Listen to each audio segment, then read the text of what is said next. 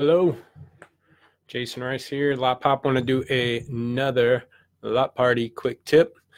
You know what? I'm going to mention lot party here. I'm surprised. I was at I think North Dakota, speaking there, asking them how many are use the term lot party, and they used another term. I forgot what they called it. But I'm surprised. I'm from the Midwest, St. Louis. Did my car career in St. Louis, 8 years.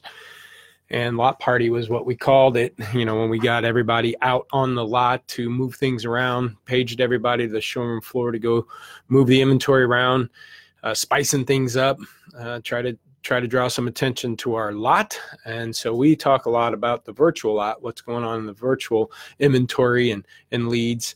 So again, that's why I call it lot party. But I wanted to go over a few things, couple trends that we're seeing. First one's not so much a trend, talking about cheaper cars, but it is an issue that I see a lot of times. I was in a meeting call this morning, was doing some price changes on smaller dollar cars, meaning 5, 7, 8 grand, 10 grand, 12 grand trucks, cheaper cars. And a lot of times we're not in a hurry on those cars because, again, and rightfully so, we might go, it's just a 5 grand car, let's keep it there. But because, again, we're not going to be able to take that 5 grand and go recoup it and go buy another item at the lane. So it's not like we need to get off that money quick. If it's a 20 grand car, we want to move that 20 grand as fast as possible, sell it, go back, maybe buy another car. It's 20 grand and so forth. So a lot of the cheaper stuff, the 5, 7 grand, 8 grand, a lot of times we end up holding out on those things because, again, those are cars that are hard to duplicate. And again, I can't take those 5, 8 grand dollars and go to the auction and replace that vehicle, at least for anything better, or the same or better.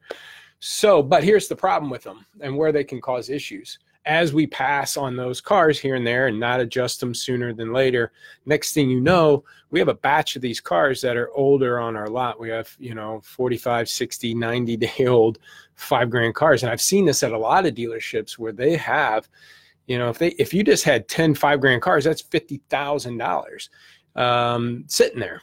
And that's a lot of money. So as a clump, as those cheaper cars, if you got a clump of them, if they bleed through, analogy would be, I go to Walmart all the time and I don't leave that store without spending at least $80. I don't go there all the time, but every time I go, it's at least $80, if not 100 or two. Because what happens is I'm like, it's only $5. Oh, it's only $2. Oh, it's only $10.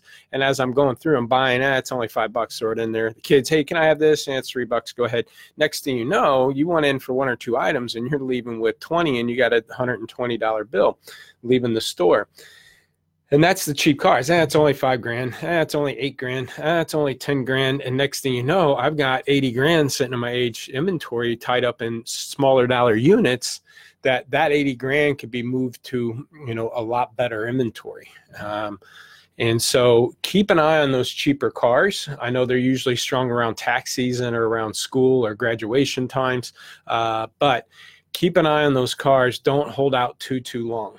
Now, the other trend we're starting to see, I seen it this morning with the store. I had another one of our guys in meeting calls talking about it to me, is higher mile stuff, higher dollar and higher miles.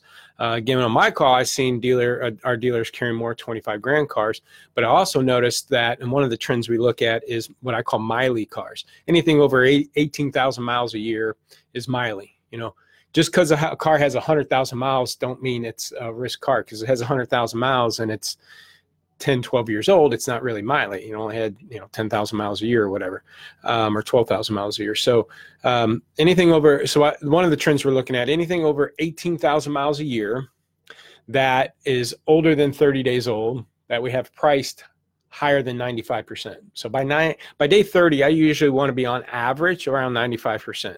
Means average in that clump of cars around that 30-day window, 25 to 40-day old cars, typically want to be around 95% on average. It means I'll still have some 93s, 98s, but I'll have some 90s and 93s in there. And I think a miley car, 18,000 miles or higher, after 30 days should be at least 95% or less. And this dealer had a big uptick from 6 of them like a week ago to 20 something up this week.